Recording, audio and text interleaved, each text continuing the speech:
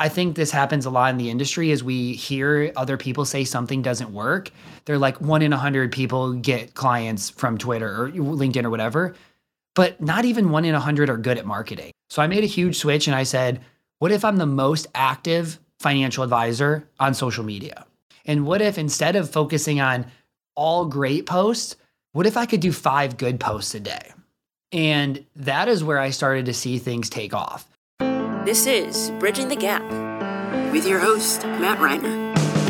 Thomas Kopelman, welcome to Bridging the Gap, man. So excited to have you, honored to have you. How are you doing today, man? I am doing well. Thanks for having me, man. I'm glad that we finally made this work. Obviously, nobody else knows this, but I totally botched the first time. It just didn't end up showing up. First time ever, but today we're here. And maybe I've gotten smarter over the last month and it'll be a better episode. Hey, I have no doubts about it. I think that it's definitely going to be 10x. And it happens to the best of us. I would say I'd be lying if I said it's never happened to me. But tell everybody, where are you podcasting us from? Where are you joining us from today? Yeah, so I'm out of Indianapolis. I guess a little bit of background in my story is I'm from like a suburb of Chicago. If you're not from the area, if you're from the area, not a suburb of Chicago, like kind of on the Illinois-Wisconsin border, and ended up, I went and played basketball at Minnesota State, got hurt, decided I didn't want to play anymore, went to Butler in Indianapolis, and kind of lucked into the industry. Like I had no idea what I wanted to do. Ended up at a broker dealer and transition along, ended up in the independent space, which is where I wanted to go. Now launch my own firm. And now I have clients really all over the country. And I live in downtown Carmel, which is like this suburb of Indianapolis. It's ranked the #1 suburb in the country. I absolutely love it. Might move, but I'm in one of those situations where I have no reason to move, but I also have no reason necessarily to stay. So and we're in Indianapolis and we're figuring it out as we go. Now, how is it rated the #1 suburb in the country? What makes it the #1 suburb? It doesn't have as many chain stores or chain restaurants. Like, what's the reasoning? So I live in this downtown area, and like right across from me is a brewery, 2 other restaurants, a coffee shop, a big outdoor turf area with outdoor seating with fireplaces, and like a TV screen that sports are always on. It's just like there's almost no crime. It is a decently wealthy area. Like, I mean, the police are like, they're worried about traffic tickets and that's about it. And really good school district, really good restaurants. I live on this trail that goes 40 miles long all the way to downtown Indy and up. And I don't know. I just love it. I think the quality of life here is really good because I'm still walking distance from like all my favorite restaurants, great coffee shops, a brand new public library just opened, but it's not very expensive and it's a really slow paced life versus like a normal downtown is like traffic everywhere and all this. And we don't really have any of that, which is great. I love that. And, Indianapolis holds a special place in my heart because I was there about maybe 15 months ago to watch Georgia win their first national championship since 1980. So it holds a special place in my heart. I was literally only there for 20 hours. But it was the best 20 hours that I can remember in a long time in one city. So, it always holds a special place. I like fell in love with basketball as a kid because of JJ Redick. And so I'm a huge Duke fan and I got to see Duke win a national championship in Indianapolis when I was in high school too. So we have that connection on our teams. It's a good city for our teams. I love that. Yeah, it's a great spot. So we could talk sports all day. I mean, maybe we should just do that. I think that may be an interesting podcast. I don't know if I have enough. Well, actually, I do have strong feelings on sports, so maybe we could do that. But we'll shift gears into kind of the podcast here. And as I was saying to you before we got on, I just think that I love what you're doing, man. I think that you have created such a great presence in social media, and your content creation is by far and away some of the best I've seen on social platforms. And it's so inspiring. So it's just an honor to be able to talk with you and learn. I love learning from people that are smarter than me. And I think this is one of those conversations. And you gave us a little bit of your background of how you got to your own firm today. But I'm curious, you said you played basketball in college. Was this the journey? Was this the job that you thought you would have when you were 13 years old? Like, what did the 13-year-old Thomas Kopelman think that he was going to be at the age of 25, 30, 35 years old? Yeah, so I I was pretty good at basketball. Like I didn't think I was going to the NBA, but I thought I was going to go play overseas was like my always dream. Like I was to play basketball forever. Like that's what I lived and breathed. And, coming out of high school, I had a bunch of Division I and Division II offers. I broke my school record, won over 100 games, like everything that was like putting me in that way. But then all of a sudden I just had like this huge burnout and it felt like a job. I was injured, had a bunch of rehab. And so I was like, I really don't know. And in college, I did 6 internships. So I did everything from an insurance firm to consulting. I actually did consulting twice, to a startup, to I was at Eli Lilly in marketing. And like all of them, I honestly like hated. I was like, man, if this is, I remember thinking that I would love to be a stay-at-home dad. Actually, I was like, this sucks. Like I just, before that, like when I was in high school, I had a business where I trained some kids basketball wise. And then in college, when I was done, I had a business training people on nutrition and working out.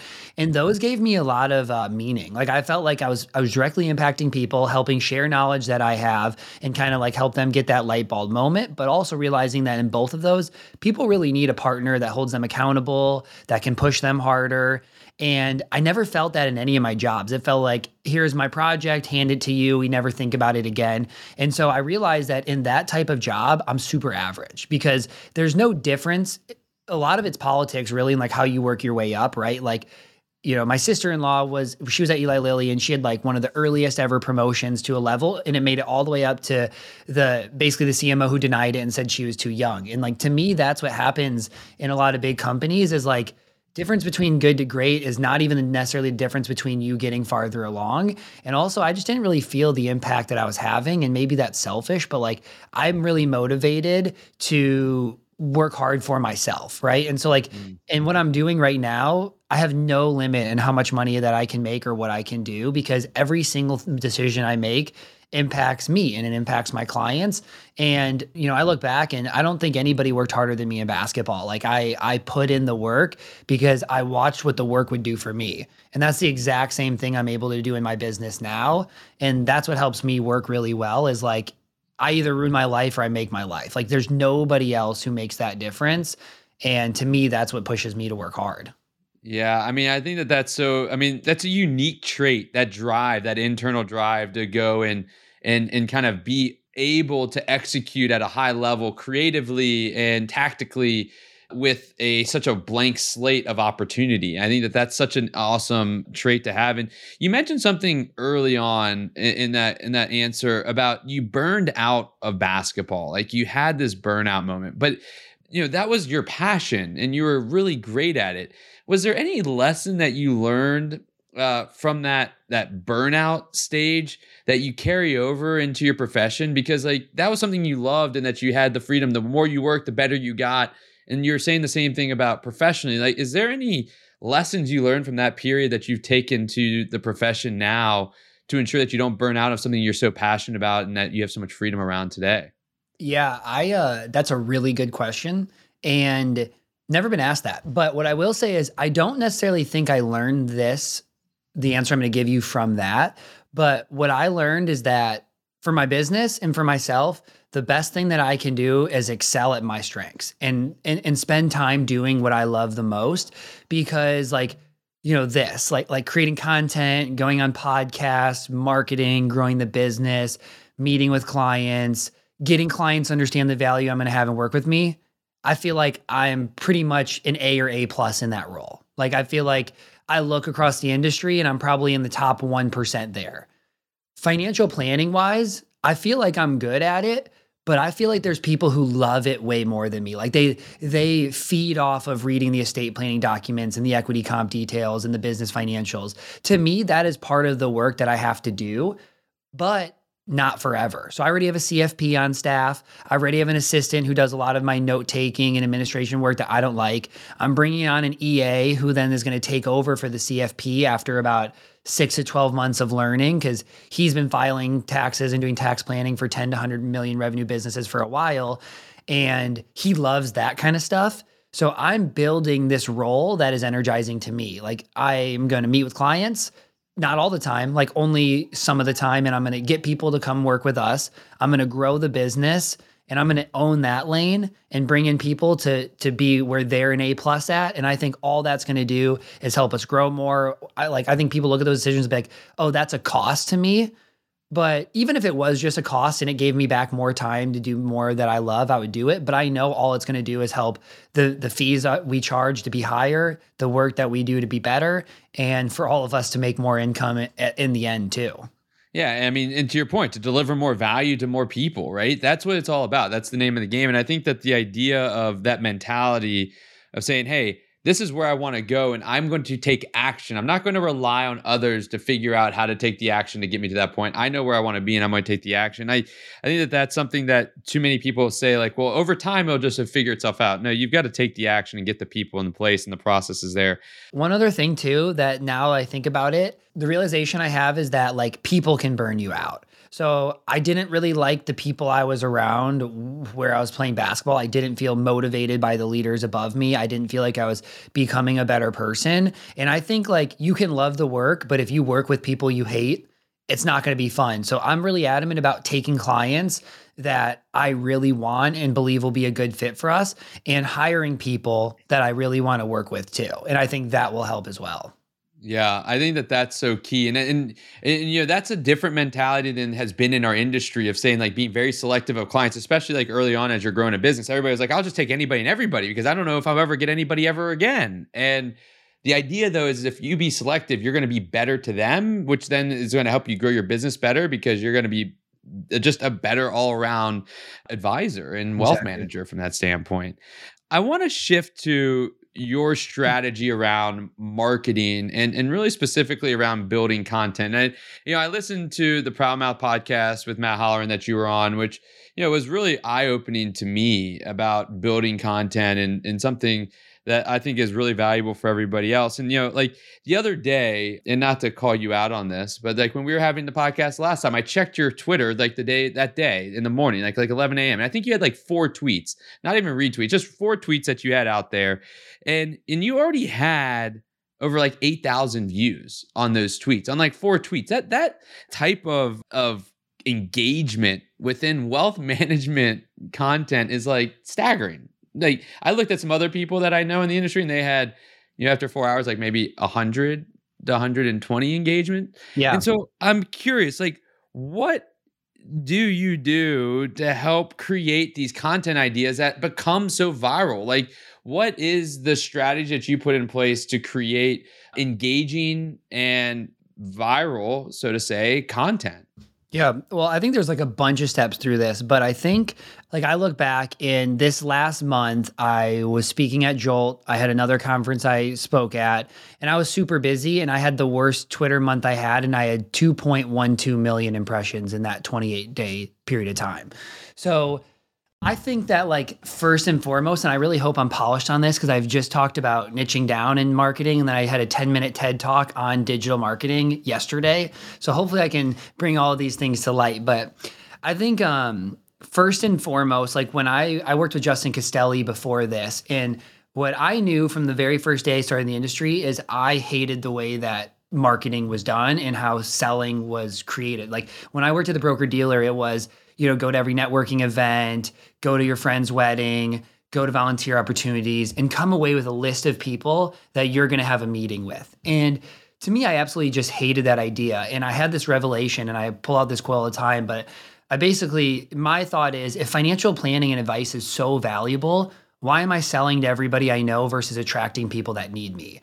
And I think people don't realize that. I think that they think that we're in a sales job, but then they say everybody needs financial planning. And so if everybody does, then shouldn't we be able to attract people who know that, right? And so as soon as I had that belief, I was like, what's the best way to get people?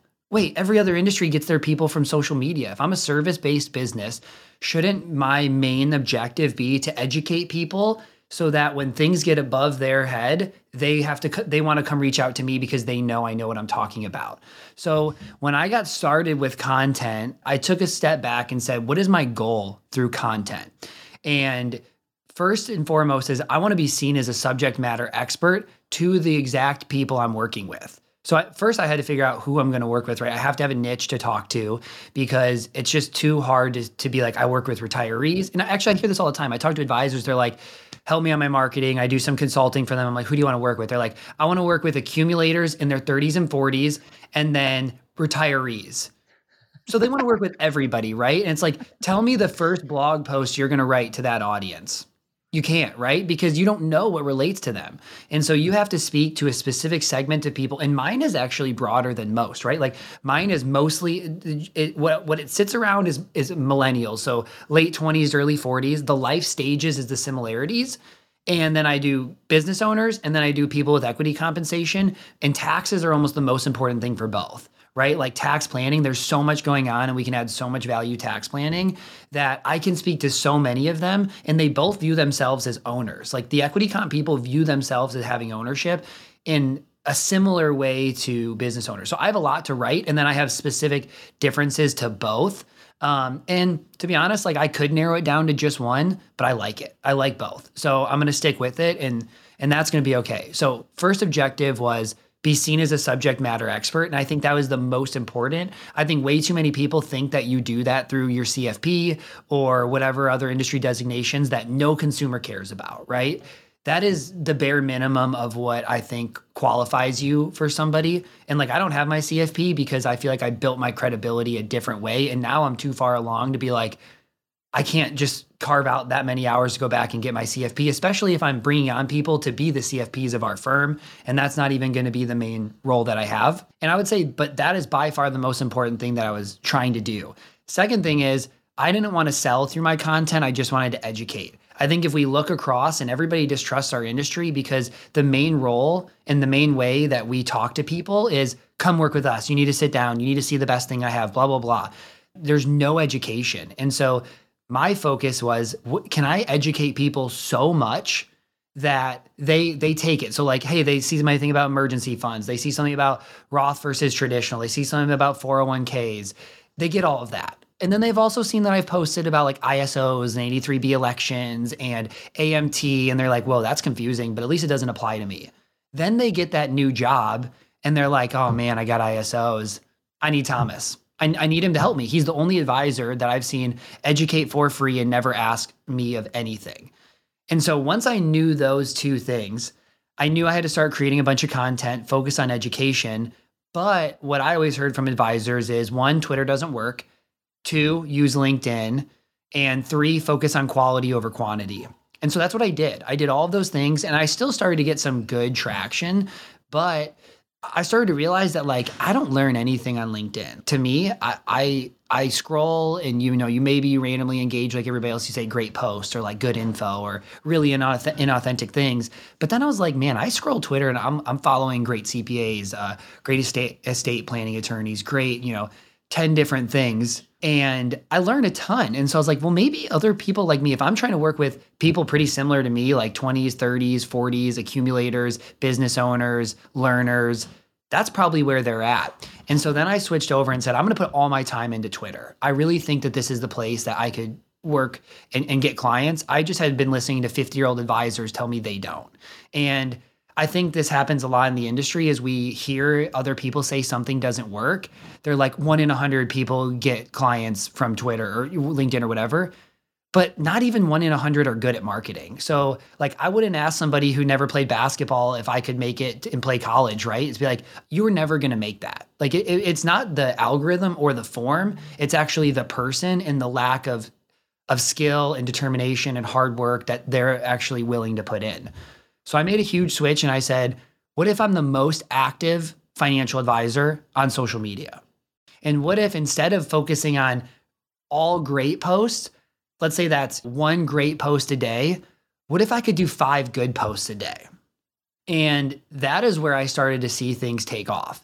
And so I think people hear that and they think it's hard. And I think it is. I think you have to build to that. I don't think somebody starts and says, okay, I look at Thomas. Thomas does about 5+ tweets a day. He does 2 LinkedIn posts a day. He does a podcast a week, a blog post a week, a newsletter a month, a client newsletter. There's just no way I can do all of that, right? And the thing is, I built up to it. So I have a great blog post that I wrote on Kitsis's blog that takes everybody through like the path I did. But I started with just a blog that was once a week. And then I'd post about the blog on Wednesday. And then I would try to have 1 other post on Monday and Friday. I did that for a while. And that probably took me like 10 hours a week, but it was early on. And then I got better at it. Now, maybe I cut down the time in half and I said, great, now I'm going to add in the podcast. I started to do the podcast, got used to the cutting, the editing, the practicing, blah, blah, blah, cut down the time. And so I was back to 10 hours. Now I cut that back down. Then I added my newsletter, got good at that and then it cut down. And then I was like, okay, great. Well, now I'm going to increase how much I post. And along the way, as I did this, I got better at it for one, and two, I built more of a bank of content. So right now, when I do all my posting, I schedule out 3 posts a day every single day on Twitter is my form of I will always stay active. It doesn't matter how busy I am. I know then that at my worst, I'm posting 3 times a day. But then most times I probably post 3 to 5 more times a day as I walk away from a conversation and have something I thought about. Or, I'm working on a case for a client. I'm like, ooh, I need to go learn this. Like half of my blog posts and things are like, oh, I have a client where I'm going to have to do an 83B election for. Let me get all the details. And why wouldn't I just turn it into a blog post? Because if I want to be able to explain it to my client, I should be able to explain it to everybody else that I'm writing to.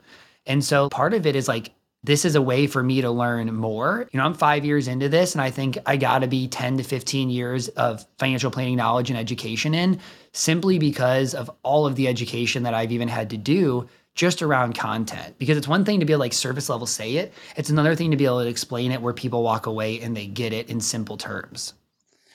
There's so much there. I mean, I was just jotting down notes there, and I want to touch on a few things. Yeah. I think that the concept of not selling through content but educating, right? It reminds me of like the soft sell. Like, hey, I'm just going to tell you how to do it, and you could probably go do it yourself. And I hope that you go do it yourself and take this knowledge and implement it. But likely you'll need someone eventually, and you'll remember me at that point. And it's the idea of soft selling and leading with value, right? Leading with what's valuable to the reader, not what's valuable for me. From that standpoint, I think that authenticity comes through. You can try that, but if you're not truly authentic about it, then people are going to read through that pretty quickly. And, I love that idea of being the most active financial advisor and how you use that analogy of like, I'm not going to ask someone about basketball if they've never played basketball. And that's why I think this industry has been slow to adapt and adopt, is because we get all of our insight from the people that haven't done it the same way. And they've been so cognizant to stay away from it. But one thing that you said at the beginning was you said you had the worst month of tweeting, but you still had 2.1 million impressions. And I think that when people think about that, to your point of saying like, well, that Thomas does all this, like there's no way I can do all this. It's like impossible. I'm never going to get there. I think that there's another set of people that say, well, 2.12 million impressions. I mean, Thomas just told me what it is. I need to be a subject matter expert. I need to lead with value. And I need to do basically more quantity over quality. Like, as opposed to being great, just do more good as opposed to less just great. And they're like, okay, I'm just going to go do that. I'm going to go to Twitter. It's worked for Thomas. And I'm just going to start doing it. And then after a month, they're like, I only got like 300 impressions. There's no way I'm going to get there. So I'm curious as like, what has that journey been? How did that progress to the point where you had your worst month and it still resulted in 2.1 million impressions or 2.2 million impressions? What did that look like? How long did you continue to post things that you thought were good that just got no traction? Yeah, I think that the whole point of what you're talking about right here is managing expectations. I think the reason why so many advisors say that they failed at social media is because they give up before it happens. They hear from other people like, oh, I heard Joe Schmo in a different industry. It took him 3 months. He started getting clients. Well, it's different when you're selling a $149 course or a $100 workout plan than like me. My minimum fee model is $9,000 a year. Like that takes way more to get people to trust and want to do that. So like I tell everybody, like 1 year should be your bare minimum. Like if you expect 1 year and you hit 1 year, you're one of the best. Most people, I'd say it's 2 years to 3 years. But I think as we talk about this, like you were saying, hey, people worry about the content, like what are they going to post? But like as a financial advisor, let's sit there and let's just hit the main categories of things you talk about. Cash flow. Tell me you can't come up with 10 different points about cash flow. Okay. Investing. Tell me you can't come up with probably 50 points on investing. Taxes. Same thing. Estate planning. Same thing. Retirement. Same thing. Planning for education. Same thing. We have an industry that is so vast. The amount of things that we talk about is so vast. If you can't come up, like I look right now, I've written a blog post for over 3 years. I have a Notion page that has like 110 blog post ideas that I haven't even written. I think that as a financial advisor, if you feel like you don't have enough ideas to talk about, your knowledge level is way too basic because there's so much. And then the other thing that goes into people's head is they're like, well, there's already blog posts about Roth IRAs. Why would I write that? Well, the people you're working with aren't necessarily Googling Roth IRAs and going to Investopedia. They're maybe not following the other advisors that are posting about it. And maybe the way the other advisors talk about it doesn't relate or make it understandable to them, but yours can be. I think people, like, just because there's other content out there, every piece of content and everything that's ever needed exists already today. And I think so many advisors do see that, so they don't create their own, and then they post everybody else's content. And they're like, great read. It's like, that's not content, like I sit down and I say, hey, advisors, like I have been doing this for 6 months, doesn't work. Okay, what's your content schedule? Monday, I post a blog post about my blog and you look at it and like I wrote one about HSAs today, but let's say theirs says HSAs are triple tax advantaged. Here's what you need to know.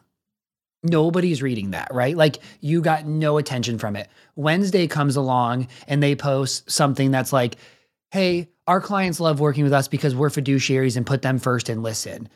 Come check us out for a free consultation. Again, like what? Nobody. And then Friday is another blog post from somebody else. Great read. You got to check it out. Like, again, that's not content, right? That's just putting things out there. You didn't grab anybody's attention. And for me, that was the big realization I had in year one is I reached out to Samantha Russell and I was like, help me. What can I do better? I know I'm missing something here. And she said, your content is great, but you're missing the hook. Social media is scroll. Stop on that great post, the thing that grabbed my attention. Good content is not enough. You need good content plus a way to drive people to want to even read your content. And that's the area I see is the most missed by advisors. I think everybody go follow Rachel Camp. She's the other one that I would say is right there on great content creation. She actually helps me a lot of times on hooks. She is the best at writing Twitter threads that I know. She has the best hooks. She has the best frameworks. That is how you get people to read. Like she's grown faster than I've grown. I think maybe I get more clients from it than she does at this point, but I think there's a lot to learn from her. And what I did is I went and followed a bunch of really great creators. There's like Salil Bloom and Justin Welsh and a bunch of these other guys and girls and look at their frameworks. Like how are they posting? And then go look at yours. And I have advisors send me certain content like, hey, you might like this. And my piece of advice always is that's a really good post, but your first post is bad. The first tweet or the first line of your LinkedIn post or whatever can't just go right into it. You have to tell people why they have to read it and not scroll by, or they're gonna, and you can have the best tax post ever written. It could add so much value for people, but if you didn't drive them to open it, it's meaningless. To that point, I want to stay right there. And Rachel Camp, if you're not following her, she's great as well. Salil Boom and Justin Welsh, I've been following them for a while too. They're great. But what makes a great hook? I think statistics work really well. I think qualifying who you are works really well. Like sometimes they're the ones of like, I have one where like, I've worked with over 100 millennial households in the last 3 years. Many of them have made so many costly mistakes. Here's the 10 most important that you can avoid. And people are like, oh man, you've kind of draw them in. You didn't tell them what it's about. You told them it's avoidable. They can learn them and skip them right here. Versus like, if you just basically said top 10 mistakes millennials make and you just go into it, people are first of all like, who are you? What are you talking about? So I think that one works. Or you have ones that are like, you can reduce your tax bill by 50%. Or actually an ESPP one's the easiest. Like, many people love guaranteed returns. Did you know that with ESPPs, you could have a guaranteed 17.65% return? Here's what you need to know about ESPPs. People are like, what? I never even heard of an ESPP. I did not know I could have a guaranteed 17% return. I got to read about this, right? Versus like ESPP plans are very common for publicly traded companies. They are tax advantaged. Here's the details, But that's really where most people do it is they just sound like a textbook out of the CFP.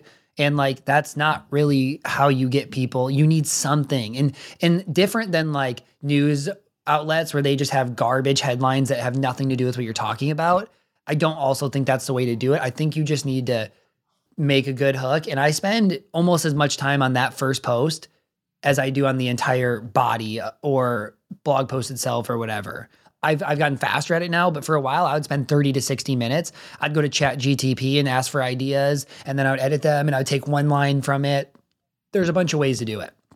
Yeah, and that gets into I think that one of your points that you made that I want to just reemphasize is that you said that your audience isn't following this other content that you're seeing. Like you're like, yeah, everybody's already talking about Roths, everybody's already talking about ESPPs, like everybody's already talking about that. Why would I ever say that? Like it goes back to this concept that I always think about. Like everybody's like, hey, I just read this book. It sold 2 million copies. It's a New York Times bestseller. Of course, everybody's read it. Why would I tell anybody the advice that I got from that book? But if you think about it, that's less than 3.75% of the entire world population would have ever read that book if it's 2 million copies. The likelihood that you're going to instill new insight or in a different way is like drastic. That's such an opportunity to do it. So like, find your unique self and express it by saying something in a different way, even though it's the same content. I think that that's so great. But to that point, that seems like really difficult to people, right? And you're just talking about like hooks. You spend more time on hooks than you do on the body. But how long does it take you to write? I mean, you're writing 3 to 5 tweets a day. How long does that take you to write this type of content or to write a blog? I'm curious on that side. I think I naturally have gotten good at it. Like I was just actually talking with Max Pashman about this on Twitter yesterday, but like I can't think of the last newsletter that took me more than 30 minutes or the last blog post that took me more than 30 minutes because I'm writing what I know. I write it out. Done. I come back tomorrow, one edit, post.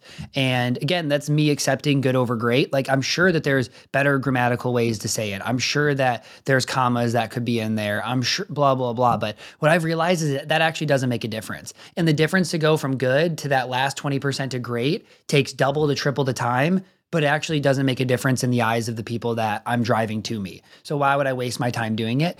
So Twitter-wise, the nice thing is because I have so much content and my audience is growing so fast that I repurpose a lot of old content. Like every few months, like I use a lot of similar posts. I edit a little bit. Sometimes I repost the same one, but like I was on vacation at the last week of January and I was by the pool. I'm like, I don't want to read all day. Like maybe I'll do an hour of content creation a day. So I spent 5 hours on content creation that week and I'm booked through June of 3 posts every single day on Twitter through then. And a lot of it is repurposing. When you post as much as I do and you've created as much as I do over the last 3 years, that is a bank. Like I could probably hire a ghostwriter to just keep a system going at all times, but I don't want to. I love doing it. Like that's me. And I think people love hearing that it is me too. Yeah. I mean, I think that. So it took you 5 hours to get 6 months worth of content. Yeah. I'd say like 4.5 months of content basically. And so it ends up being pretty good. And I think when a lot of advisors hear this repurposing idea, they do it wrong. And so like my thought of repurposing is like, I had a great post in January. I had 7,500 followers on January 1st. It's April. I have 13,000 followers. Half my audience hasn't even seen my best post. I got to put it out there. That is very different than I post the same thing on Tuesday morning. I post on Thursday night. I post it 2 weeks later and I have 4 new followers. What you do by that is you just become really boring and that does not work, right? Like you need to repurpose and be intentional with the way that you repurpose, not just post the same things over and over and over again to your audience. Yeah, I think that that's super important. And, when you think about your content, how you write content and how you talked about your hooks and how you learned from, Samantha Russell and Rachel Camp, et cetera. But like when you think about your writing style, and I think that this is something that's so important, like to figure out who your writing style is, but it's always inspired by a lot of people, like how you write and how you develop your content and tell the stories that you do. Who have been some of those inspirations, those other writers that came before you that have inspired you of how and tailored to how you write and the style that you write in, both for your tweets and for your blog posts and for your newsletters, it's everything of that nature. Is there anybody that comes to mind that you're like, gosh, like that person really just how they wrote, like really inspired me to how I write today? I am a listener. Like I listen to tons and tons of podcasts. I'm not as much of like a go read books or blog post type person. I think it's because I can consume significantly more content a day. Like my first 3 years in the industry, I probably I'd wake up in the morning, I'd go walk for an hour, I'd listen to a podcast. I would have a break, I would listen to a podcast. I would work out, I was listening to like 3 to 4 podcasts a day. And that's what brought me up to speed really quick. And so maybe that created the way that like I write exactly the way I talk. So I don't write formal. I have spacing, like in Twitter, like I don't have periods. For example, I'll say something, I'll be like, you. I always speak to like you versus in more formal third person writing. And so I think my whole persona is like, okay, anybody who works with me is going to know I'll never wear a suit. Like I'm probably never even going to wear a collared shirt. Like this is about as nice as it gets. Most times I'm wearing a regular t-shirt. I go speak at conferences, I'm wearing jeans and a t-shirt and Jordans. And so I can't be this buttoned up person writing and then you come here and I'm like different. And so my thing is I'm like super opposite of formal in pretty much everywhere. I'm very casual. The way that I'm going to talk with people is going to be very casual. I'm not going to use big words or acronyms. And I want that to be seen in my brand in every single way, which I think is what allows me to be the good versus great, because people don't think of my writing that way. Like I think people read my stuff and the goal is like, this is educational. Nobody is pretending that Thomas is the best for, like, I'm not going to go teach a writing class ever. And I was bad at writing. My whole life I've been bad at writing, but I was bad at school writing. But maybe what I'm good at is short form writing. And I'm also writing about a topic I love and I know so deeply that I just don't think about it. I was at a conference and I was watching the guy next to me. They were like encouraging people to like post on social, and he like typed a tweet, deleted it, typed a tweet like 5 times. And I'm basically like, tweet, send. I don't even think about it. I just put everything out there. Like I've dropped that barrier in my mind of what if people don't like this or whatever. I'm like, whatever, nothing needs to be perfect. You can test so much on Twitter, like the amount of posts I can have. And then all I do is whatever posts do well is my post on LinkedIn. I don't even think about it. I spend no time on LinkedIn. I just take what works well and then put it there. What works well on Twitter is more posting. Like I see people say like, you don't need to post every day. And I just don't think that's going to work. And so Twitter is more of like regular thoughts. Like people post way more. LinkedIn is more of like 1 post a day. I mean, I guess you can do 2. I do 2 sometimes, but I figure that if something works well on Twitter, then I just go back for my last week and I find my best post based on impressions, likes, comments. And then I just schedule that out for LinkedIn that week. It takes me 5 minutes. That's really all I do. I would give up LinkedIn. I really don't care about it, but I think over time, I'll use LinkedIn as more of a channel to advisors. And a bunch of companies want me to be like the head of community, kind of like Desarte at Altruist role. And so that'll probably be more of a channel I use as I do something like that. And I also do some advisor consulting. I have advisor office hours to try to help give back. And I look at my stats. Vast majority of my impressions and views and comments are advisors. Twitter is the exact opposite. A vast majority is non-financial related people, which again to me is, well, then that's where I should spend my time and focus, because over here is just more advisors commenting on my posts and call it a day. Yeah, which makes sense. I'm curious, what is the toolbox you use, the technology toolbox, your tech stack that you're using to help you kind of manage your content strategy, from organizing your content to scheduling it to writing, whatever it may be? Like what's that tech stack look like in your world? So I use Notion for like everything. Like I look at Tyrone Ross Jr. and they have Notion as everything in their business. I would like to get there because it has so much customization of what we want to do. Notion is where I have all the things I need to do for my clients, all the things I need to do for personal, all my content ideas. I'm in there and I have 3 blog posts that I'm going to write the next 3 weeks. I have one on 83B elections. I have one today on HSAs. Next one, I'm going to write an ESPP. The next one I'm writing an RSAs. Like I just have that in there. So I use that as my idea area. I use Hype Fury for scheduling Twitter. I think it's a great tool. What I love about it is if I hit compose, it'll bring an old tweet of mine back up and I'll be like, ooh, I like that. Or nah, that one doesn't go. I don't want to repost that. And so sometimes I'll hit post. Other times I'll do it, or that will come up. I'm like, ooh, I could rewrite that so much better. I can sort through and look at most of my best tweets. And I can also like look at other people's best ones for impressions too. I could click like best of health and fitness and look and be like, ooh, that's a great framework. Let me use that for myself and apply it to finance. So I love Hype Fury. I recommend it to pretty much everybody. I do use ChatGTP, not for content creation, but if I'm stuck on a sentence structure. If I'm like, ooh, I wrote this paragraph, I think it could be better. Hey, help me rewrite this. And I'm like, I like my first line better. Ooh, I like that second line better, but I want to change a couple words. I think it's a really good way to get you through what could be like a hard, like sometimes when you think of a sentence, all you can rethink through is the exact same one that was in your head. And so I think it helps me get out of that rut. I don't use it that much, but I think that there still are good ways to use it. I use ConvertKit for all of our newsletters because I have a prospect newsletter. I have a client newsletter. Then we have like an All Street prospect newsletter. And then I can like segment them out. I have an advisor newsletter where I let people know about office hours and things like that. So all of those can live in there and it's super easy. I would say that those are probably the main. I have my own blog that I just created on WordPress. people ask me why I have a blog because I don't really ever post it on Twitter, but I basically write a blog post every week and then that's my thread. Or I write a thread and I'm like, ooh, I'm going to turn that into a blog post. And that way when somebody's like, oh, I remember you wrote something about HSAs, I can send them to my blog, which is way easier than finding the content through Twitter. So that way, like all my main stuff has a main place that people can go and read all of the long ones versus trying to sift through all of the content on Twitter. But I would say those are the main ones that I can think of.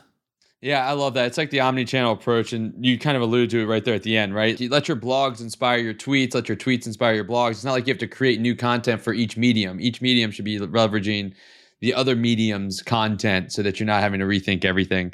Thomas, this has been an awesome conversation, man. I really do appreciate it. I think that, you have so much insight in terms of how to get people to be attracted to your content, how to deliver value, and you do such a great job. If people aren't following you, they should. I want to wrap this up with, my 2 questions I tend to ask people. You made a comment, though, that's going to make me kind of pivot one of my questions, because I usually ask people, what's that one book that you think everybody should read? But you said that you don't. Answer. I do have an answer. All right. Well, then I'm going to ask you an extra question. I want that answer, and I want, what's the best podcast that people should be listening to as well? Okay. So book-wise, though, even though I don't read a lot of books, but the ones that has been the biggest takeaway for me and one that I will reread multiple times is The Psychology of Money.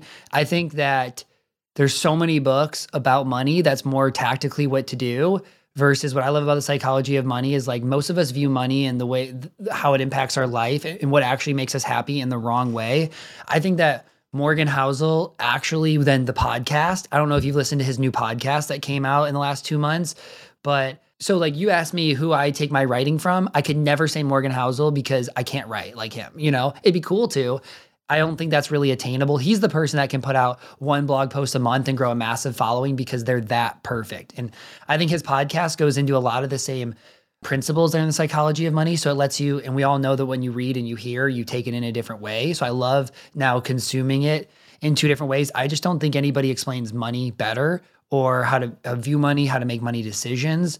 So I would say that if it's, man, I listen to so many podcasts. That's the hard part is like, I go through different seasons of life, or right now I'm in a season of life where like, I'm not listening to very many money podcasts. If I'm listening to money podcasts, it's actually more from CPAs. I went through a really deep route of like trying to learn more about cost seg and bonus depreciation and when to use those. And then, then I'm listening to ones on like taxes for business owners. And I basically am like, what is the topic I'm trying to learn? And I go consume as much as I possibly can on it.